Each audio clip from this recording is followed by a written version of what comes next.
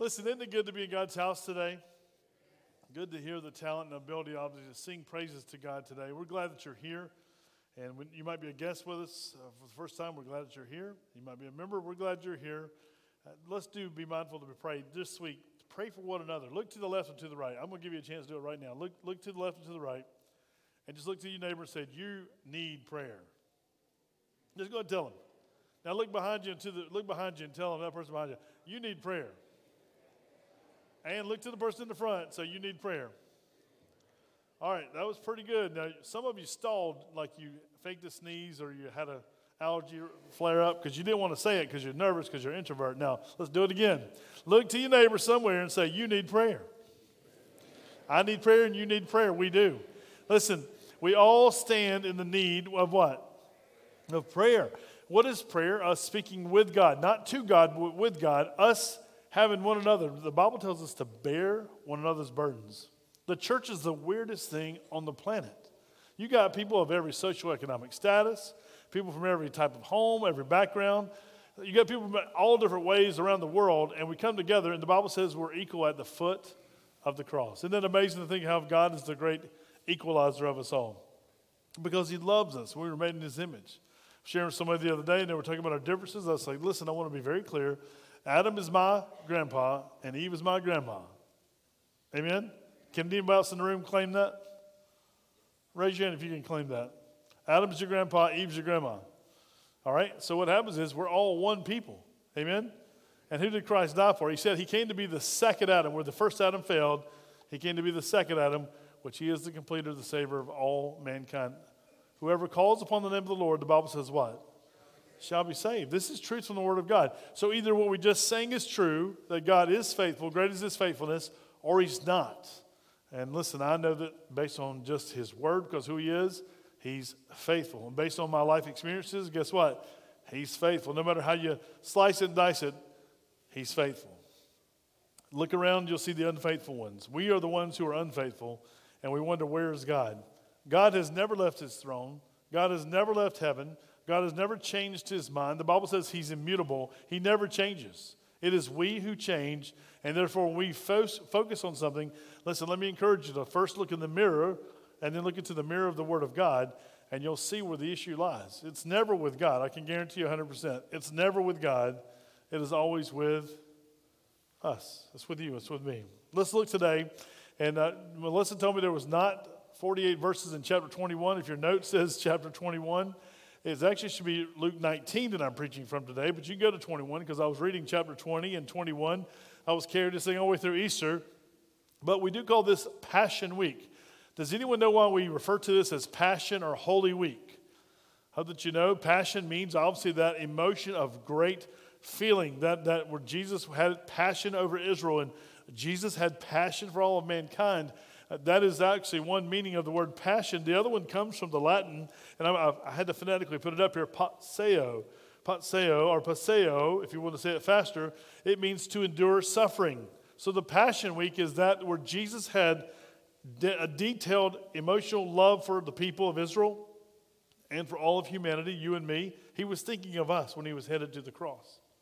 He had passion, a love passion for you and for me, as he was headed to the cross, knowing that he was perfect, holy God, getting ready to actually have all of your sins and all of my sins placed on him on the cross. Yes, the beating was bad, and we could talk about how awful it was medically, and his body was torn apart, and it was. But that wasn't the worst part of the cross. The worst part of the cross was taking your sins and your sins and your sins and your sins and your sins and my sins and those who are watching, every human of every time sins on himself.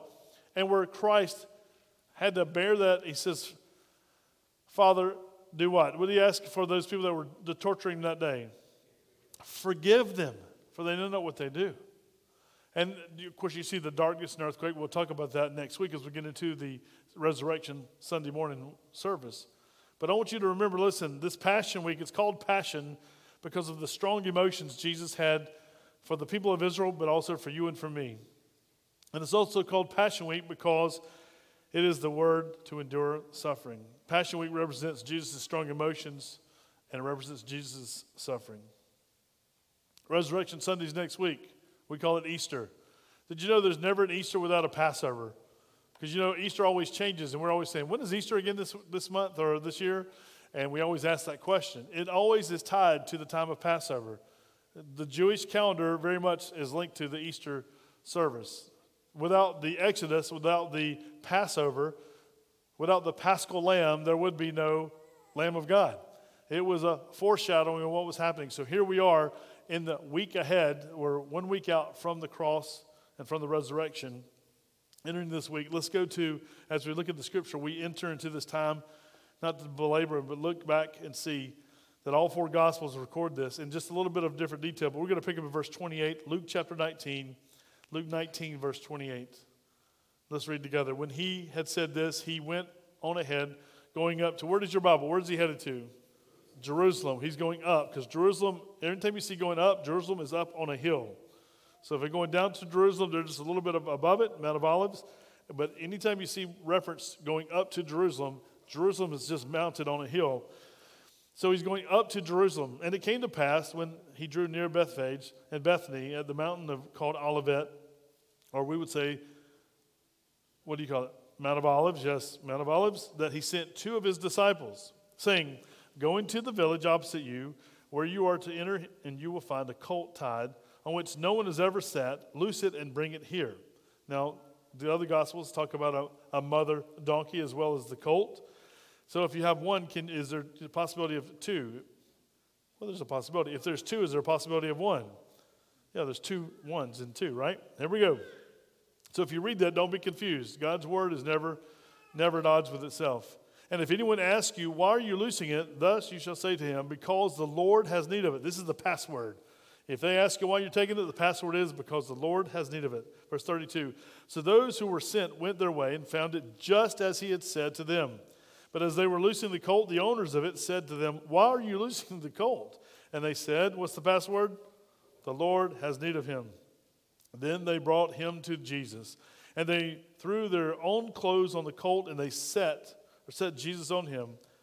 And as he went, many spread their clothes on the road. Then, as he was now drawing near the descent of the Mount of Olives, the whole multitude of the disciples began to rejoice and praise God with a loud voice for all the mighty works they had seen, saying, blessed is the King who comes in the name of the Lord.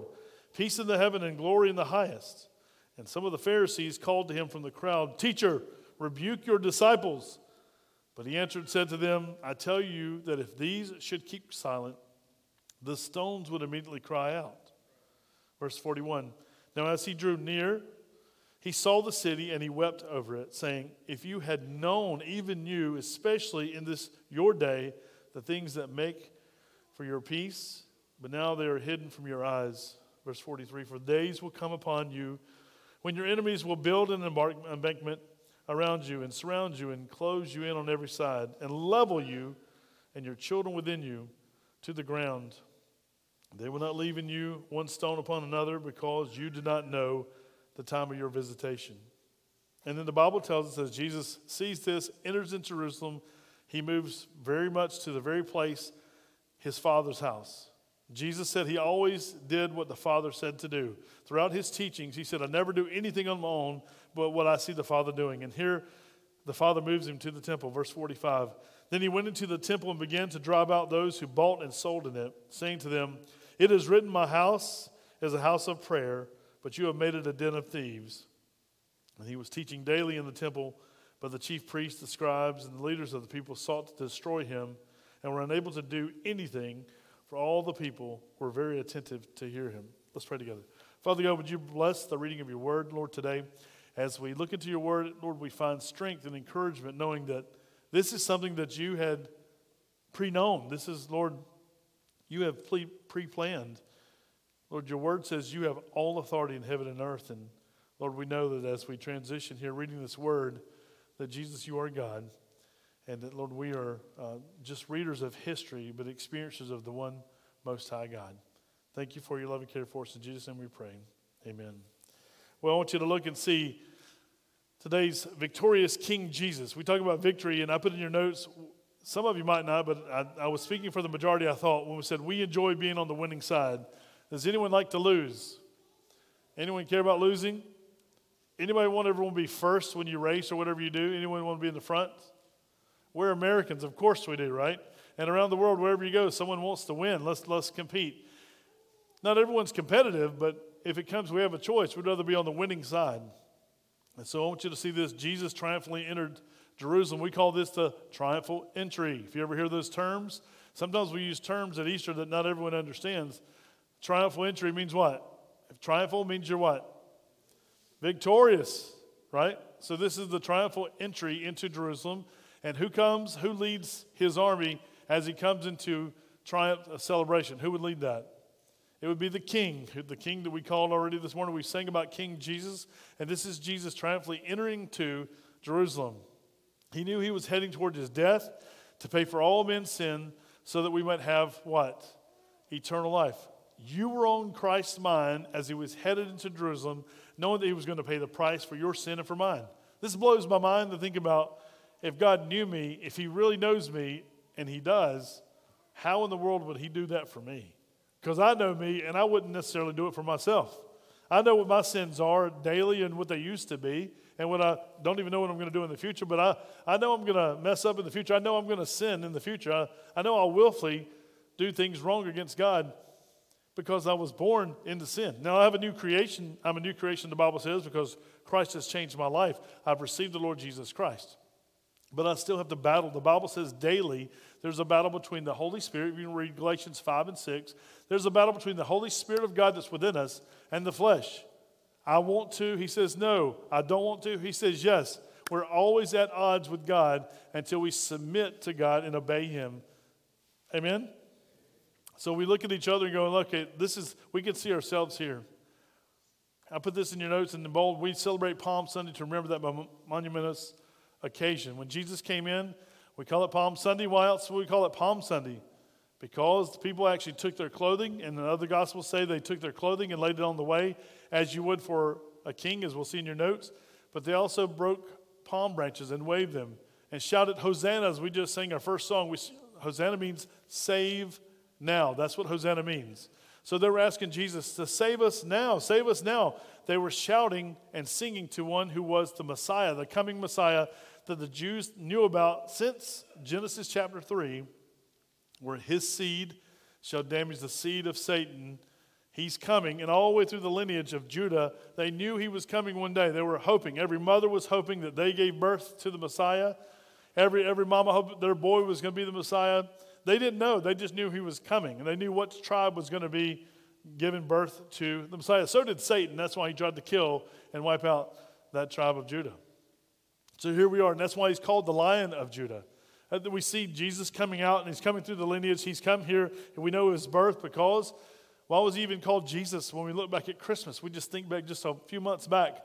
What did we say? We looked at Matthew chapter 1. His name shall be called Jesus. Why?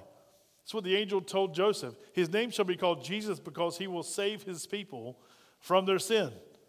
And so the people are shouting, Hosanna, save now. But what the people wanted was for the Messiah to come, boot Rome out of their country. Think of the Ukrainians now being bombarded by Russia. If there was a Savior who could come and push the Russians out and make them a top country again, that's what they would want. The Jews wanted the same thing. Save us now. Come be our Messiah. Come be our king. Save us from these people, these tyrants. Push them out. Make us established again and rule over us as the king with peace and a land once again flowing with milk and honey. They wanted the tangible things they could get from Jesus. Yet they were still shouting and knowing that he did these miraculous works. Everyone couldn't help but know that he did them. And that's why his disciples even asked him, hey, let's don't go to Jerusalem because everybody's there. What season is this? The season's happening. There's something where all the Jews, remember 3 times a year, every Jewish male had to come back to Jerusalem for a festival. What festival is everyone coming back from? Europe. They're traveling from Europe and Northern Africa and all over the Middle East. They're coming back to Jerusalem for what? What is the festival right now they're coming back for? Passover. They're coming back for Passover festival because they're going to sacrifice the lamb. They have to come and bring a sacrifice for sins, and they know that the lamb has to die. And they'll consume the lamb with the bitter herbs, and they'll eat unleavened bread. They know all those things are picturesque of who Jesus is, the Messiah is. And as the Passover lambs are dying or being sacrificed, we know that there's an ultimate sacrifice. He is the Lamb of God. His name is Jesus Christ. He is the Paschal Lamb. He is the Passover Lamb who dies not to cover sins anymore, but to take away sins forevermore. And that's the promise we have from the Word of God. So let's look at some things. These are just bullets today from this passage is powerful. There's a whole lot, many more sermons in this passage, but let me look at a few awesome things. And then the first word is awesome. Jesus is divinely awesome because he is God. He demonstrated his, do you see this word? Sometimes we see the word, I put it in there so that we can actually pronounce it. Sometimes kids, how do kids say this word? Omniscience, yeah. Omniscience, right? They know his omniscience. What does it mean? All-knowing, and listen, when you come through, we can talk about all the omnis portions of God. He's all-knowing. He knows all things. He's divine. He's all-powerful. We know that God, there's nothing greater than God. Name something and you can say, is that greater than God? Is it greater than God? The answer is no, because all things are under his command. He created all things. So he all knows all things by detailing for his disciples where to go and what and who to encounter. Did you know there's people today that don't want to believe the Bible because they want to, if they have to read the Bible and believe the Bible, they have to believe all of it. Either God's fallible or he's not. Some people will teach you today that, oh, Jesus planned this ahead of time. He went to all these different places and the cult owner said, hey, I'm going to send some boys by later. They're going to pick it up at a certain day, a certain time. Listen, he didn't call ahead. This was God divinely knowing where the cult was. Did an angel of God speak to the cult owner? I don't know. But this is God knowing all things and calling all things to be. So Jesus is divinely awesome because he is God. Well, look and see. The second part, Jesus' disciples, they listened intently to Jesus' instructions. Is that applicable to us today? Do you listen to the instructions of God? And I would say not just instructions, but commands of God. Because sometimes when you tell your children no, and they say, but mama, you ever see those kids at the store or some other places? And they beg and borrow and they try to barter with their parents. A parent's no sometimes is not a no. Is it a no in your family? It was a no in our family. When you said a no was no, a yes was yes. A maybe is, well, a no, usually, right? But a no is no. So when Jesus speaks here, when Jesus' disciples, they listened intently to him, they were ready to do what? What's the next step if you really fully are bought into a disciple of Christ? You hear a command from God. It could be something you've read 1,000 times. It could be something that Jesus is speaking to you over and over again. He's knocking on your heart saying, listen, I'm trying to get you to correct this in your life. When do you actually faithfully follow him is when you actually move to the next thing. When you obediently, listen, just like these guys, they listened, and then Jesus' disciples obediently traveled to the specific place Jesus commanded and found everything. And I put in your notes, because the Bible says so, just as he said. Everything was in order. The password worked. The colt was tied where it was supposed to be. It was in the village that he said to go to. Everything was exactly as he said it was to be. Why? Because he's God. We go back up to our first note that he's awesome because he's our awesome God. Well, let's continue. Watch this. I want you to see. They listened intently. They immediately traveled to the specific place. They got the specific colt. And could you imagine how awful it is? And I think about this every time I preach it or read it. Could you imagine how unnerving it is? If you walk out of church today and somebody's out there and they got a key that works for your car, and they're getting in your car and going, hey, what are you doing? And they're like, the Lord has need of it, right? And you would respond quickly. He didn't tell me, right? Step away from the car. So the Lord had to actually have this set up. This was part of their transportation. This was part of their workforce at home. A colt was very valuable in this time, and they knew the Lord had need of it. Could you imagine being the disciples? There's two of them. Hey, you look out. I'm untying. Ready? I imagine they tried to run with his donkey. I would have. I would like, okay, I know the Lord said so. Let's get it and go, right? Let's get it and go. But they get caught in the act of actually untying the colts. And, of course, read the Gospels, it's the mother as well. The mother donkey. And as they're untying it, you can imagine how unnerved they are in their gut because they know the culture. Stealing is what in their culture? Stealing. Yeah, it's bad. But stealing. What's stealing in our culture? It's stealing. Is it good or bad? Well, today, what are we doing? We're calling good bad and bad good, aren't we, in our culture today? We're allowing for it, saying, oh, if it's only under $1,000 or if it's this or that. Listen, God has never changed. He said, thou shalt not steal, and the Jews live by it, and we should live by it as well. Amen? The world based on that. If you go overseas in Kenya, they'll burn your hand. If you're caught stealing, the tribal people will take you. Some people will burn your hand in a fire. Forevermore, you're known as a thief because you have a burned hand. Well, we have records. We want to expunge everyone's record today. We don't make it like it didn't happen today because we want to give everybody a fresh start. A fresh start and another fresh start. Here's what I want you to understand. These guys knew that stealing of this colt would cost them potentially their lives. Thou shalt not steal. They're still in Old Testament times. This isn't New Testament yet. Even though it's in the New Testament in your Bible, grace is not applying.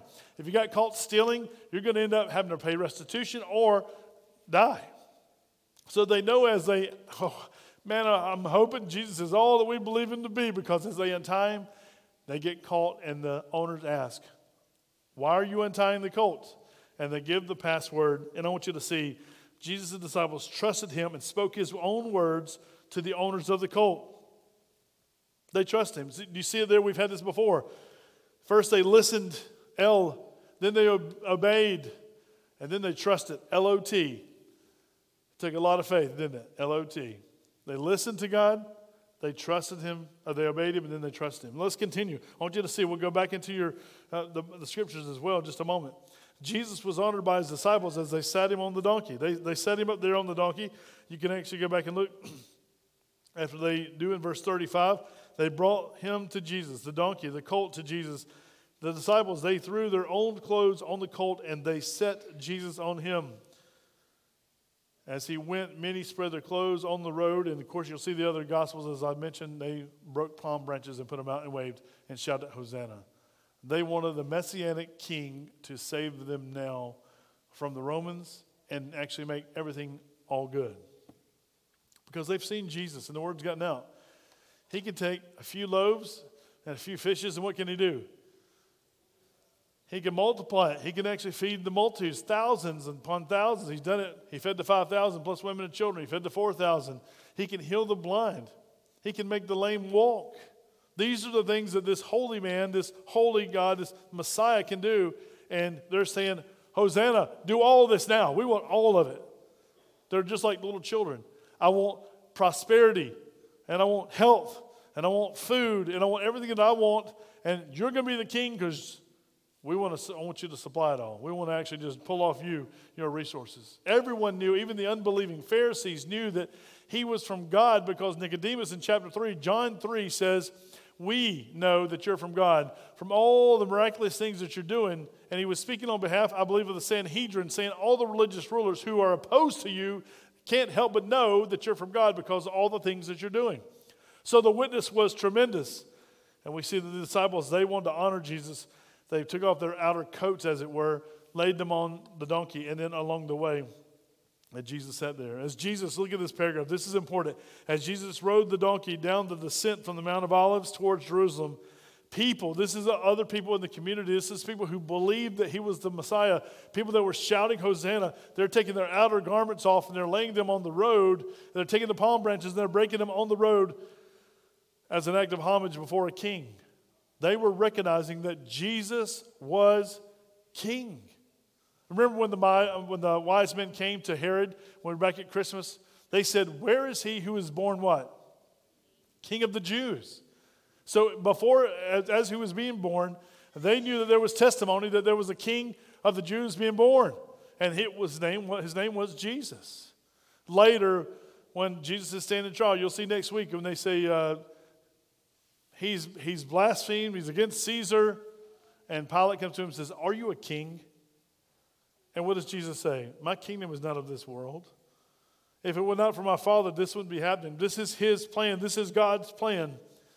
And then what did Pilate put on his cross? We'll see it next week again. He wrote it in multiple languages so that everyone would know this is Jesus Christ, the King of the Jews. Listen today, is he your king? Listen, not only is the Jewish people now they're still God's chosen people. I don't understand all that, how that works out. They have to be saved the same way we do right now. They have to come to a saving knowledge through Jesus Christ, just like you and I do. But listen, he's still the king. He's the victorious king. Let's continue. Look at your notes. All who are claimed to be his followers praise God, adoring him joyfully with loud voices for all the miracles and works of power that they had seen. Jesus fulfilled the prophecy of Zechariah 9:9. If you go back and look for that on your own, go back to the Old Testament. We went back and looked at Psalms 118. Jesus fulfilled that because what was being said actually happened there on the road. They're shouting, Hosanna, save now, save now. That was prophetic in nature. Zechariah 9:9, God endowed, if you will, the prophet to preach. And he preached and said, he shall become riding on a colt. It was very specific. If you go back and look at Zechariah 9:9, he was very specific. Why? Because Jesus was in heaven with the Father whenever he told Zechariah to write it down. Because Jesus is God. What separates today, somebody come to me and said, hey, Pastor, and if you're here today, listen, don't show your cards, but somebody said, hey, I had a chance to talk to Jehovah's Witnesses this week. And I said, well, we're Jehovah's Witnesses, right? Because Jehovah's our God. But he's also called the great I am. He's also called Jesus. They said, well, how do you come into conflict? How do you actually respond to this? And Chris, I think you had an opportunity to talk to Jehovah's Witnesses as well, didn't you, last week? This week, as we talked, me and Adrian were talking. Obviously, Adrian says those are the Kingdom Hall people, right? Kingdom Hall, not Jehovah's Witnesses, because that's who we are. But here's the difference. Listen, when you face someone from if they're Mormon, if they're Jehovah's Witness, all those people that are actually claiming that they're Christian, hey, we're Christian too. We just changed the Bible a little bit. Listen, if you change the Bible at all, you basically have now, if you change who God is, you change everything about who God is. God's word speaks and it's authoritative. So the answer for anyone that comes to you says, hey, ask the question, do you worship King Jesus? Do you worship Jesus? I don't remember even growing up. I remember obviously hearing the word of God, but talking about worshiping God. And God is kind of generic. If we can keep him at God, we can all join together, can't we?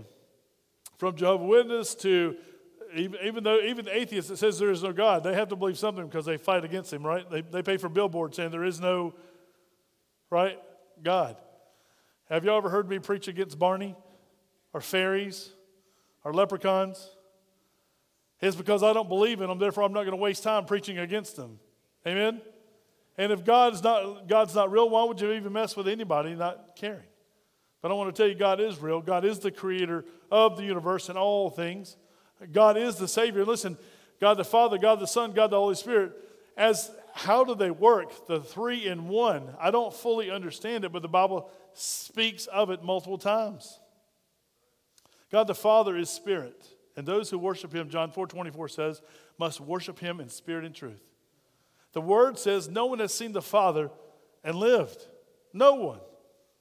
Joseph Smith, those who formed Mormonism or the Church of Jesus Christ of Latter-day Saints said God the Father was standing at the foot of his bed and God the Son was standing at the foot of his bed. He said, I saw both of them.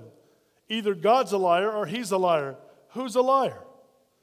He is. And so therefore, if he changes how the description of God, he changes the trajectory of everyone who follows that faith or that religion. They talk about God the Father. They talk about God the Son. They talk about God the Holy Spirit, but they mean something completely different. We must come to the Word of God and say, listen, no one has seen God and lived. The Father. Jesus Christ, before his pre-incarnate, listen, pre-incarnate simply means before he took on flesh. Jesus, listen, was in heaven and Jesus was spirit. He never had a body. And the Holy Spirit, guess what he is? Name gives it away. He's holy and he's a spirit.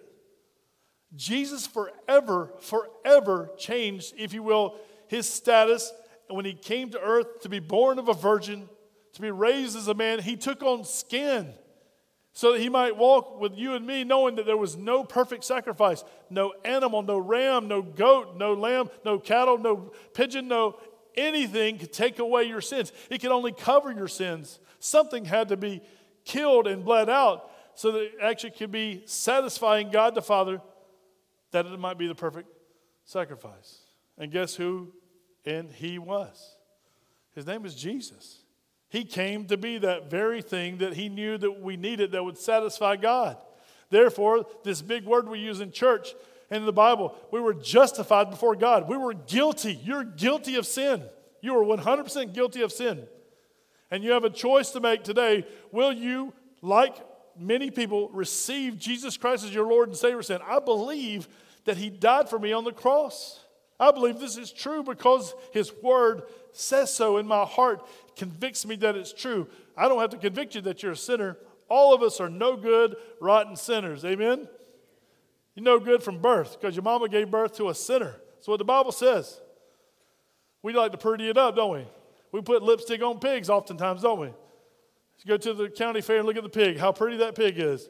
You turn that pig loose outside the fair, what's going to happen? Pigs always go back to the mud.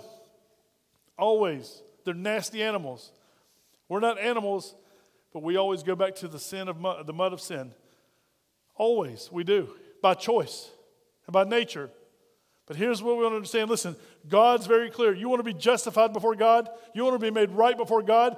Then God the Father is screaming from heaven through His Word, receive my Son, Jesus Christ. He came as King of Kings and Lord of Lords. He came to actually sacrifice Himself for your substitution that you wouldn't have to do it. And there are people today saying, I don't believe that. Then here's what happens. There's only two ways that you're going to settle your sin issue before God.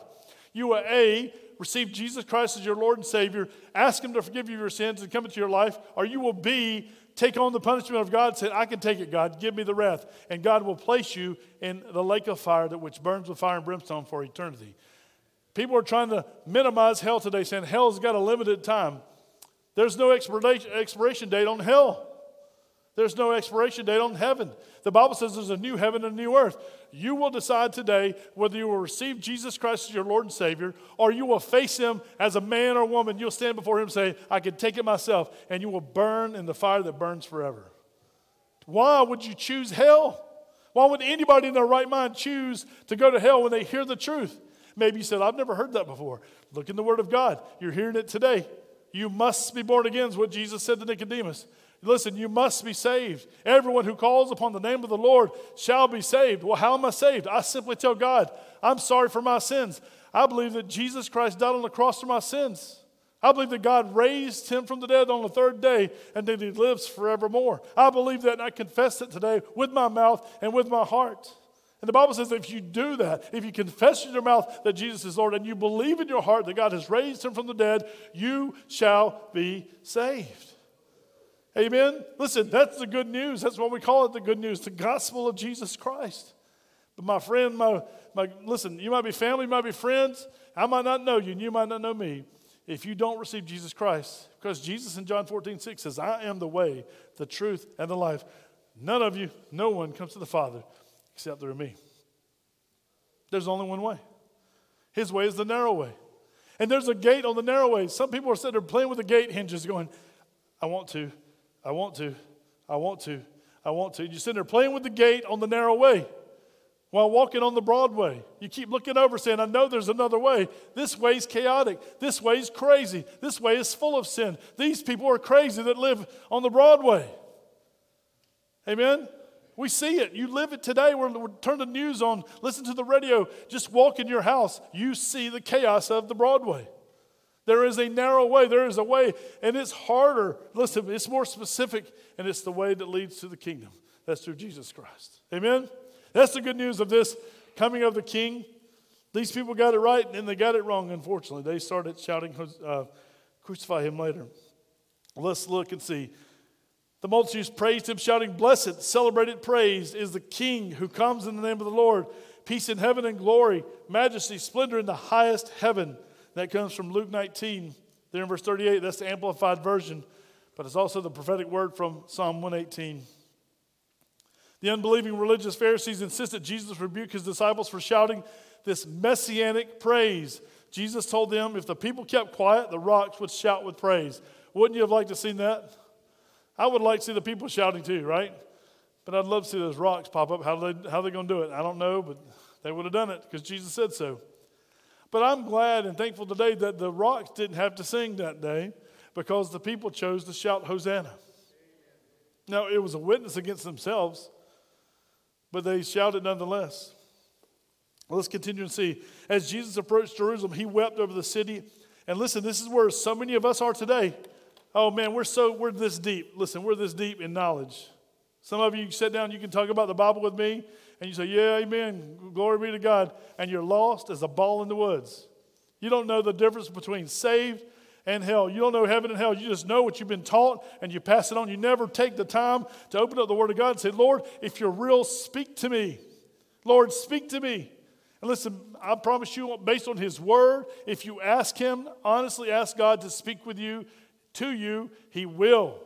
But so many people want to play patty cakes with Jesus Christ. They want to play child's games. And they come to this place, the same thing that Jesus wept over. Preachers and saved people weep over our lost children and family members and friends and those co-workers and those professors and those people in our lives. Look what He did. He wept over the city and the spiritual ignorance of its people. He said, if only you had known on this day of salvation, who was God's chosen people? You don't have to like it. You just have to know it. Who was chosen? The Jewish people from Abraham's seed. They were chosen. They were set apart that God might show Himself awesome and righteous and holy. That, hey, I'm going to bring about a lineage that my son will come on the stage. Mary was of the lineage of Jesus. Obviously, she was His mother, birth mother. Even Joseph, even though he had nothing to do with the birth of Jesus, was of the lineage of King David. They both have ancestry back through because God said so. That's it. Sometimes you say, well, I don't like it. Well, when we were kids, we say you can like it or you can what?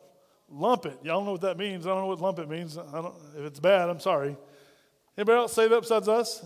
We said it in Pauline. All right, good. Okay. All right. You can like it or lump it. It's just the truth. What will you do with the truth? What did Pilate do when he asked Jesus, what is truth? Pilate asked Jesus, what is truth? And Jesus said, I am truth. What will you do with truth today? You can play all the games you want to. Listen, I'm telling you, you don't get a free pass when you die, and you're going to die. It's appointed, the Bible says, for man to be, listen, for once to live and then to die, and then the judgment. There's a judgment day coming for all of you. There's a judgment day coming for me, and hallelujah, I'm going to stand before what's called the judgment seat of Christ.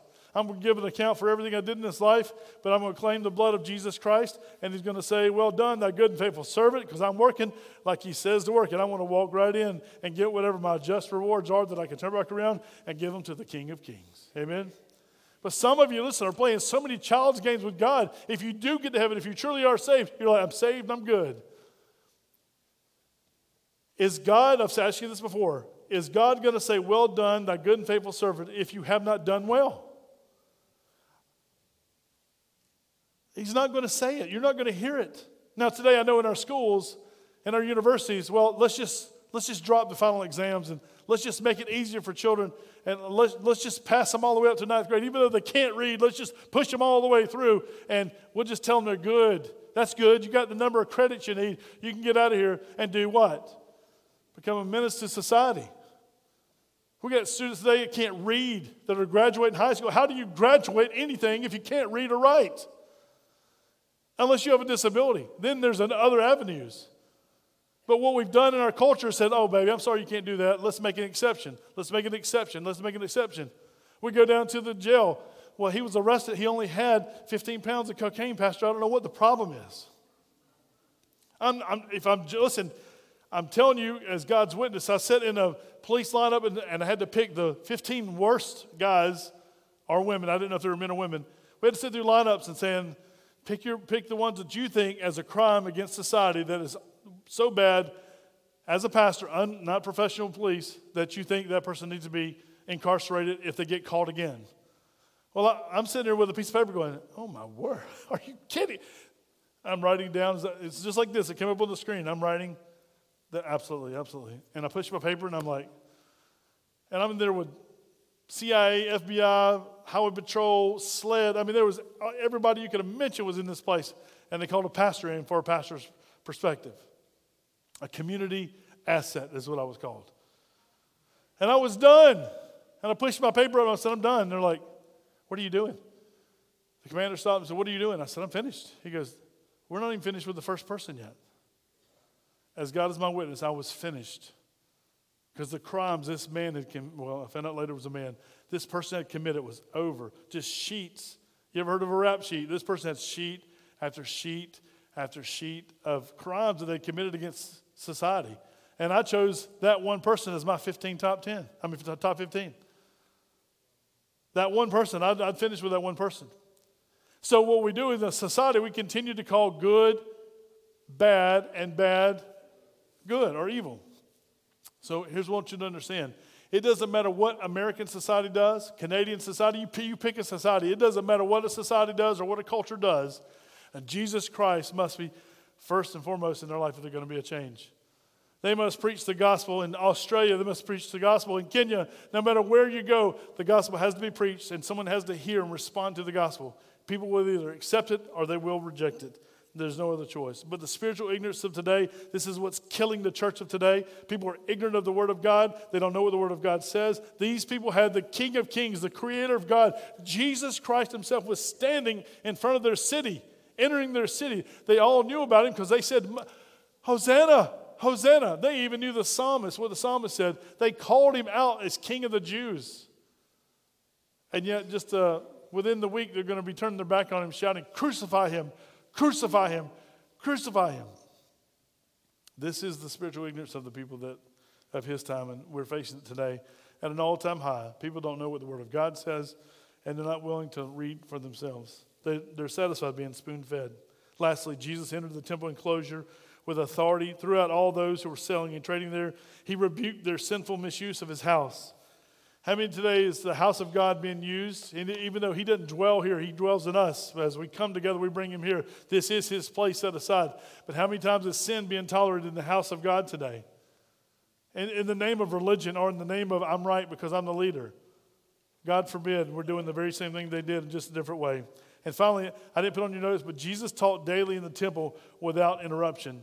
He was so bold. Listen, he wasn't pushed around by these Pharisaical punks. He didn't actually worry about what they said against him. He knew he was dying on the cross. He knew they were calling for his death. He knew they'd been trying to scheme and scam against him since he was here on the planet. They've made fun of him. They've accused him. They've called him all kind of false things. He knew that. But listen, when you got somebody who has all authority in heaven and earth, is he worried about some man, some woman, somebody talking trash about him? Do words hurt him? Do words hurt Jesus? Not deep down. Obviously, they're offensive. They don't hurt him. He stands because he has all authority, because he is God. Everything deflects off he. It's amazing to think about. Well, we're going to take the Lord's Supper here in just a minute. But before we do, listen, I want to make sure that you know that you're saved. Have you given your heart and life to Jesus Christ? Are you satisfied where you are today?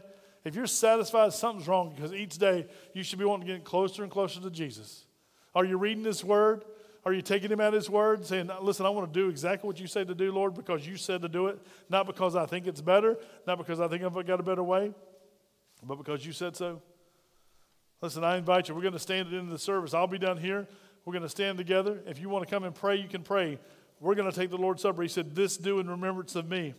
And what did He do for it? What are we remembering? We're remembering His death on the cross, His burial, and His resurrection the third day according to the Scripture.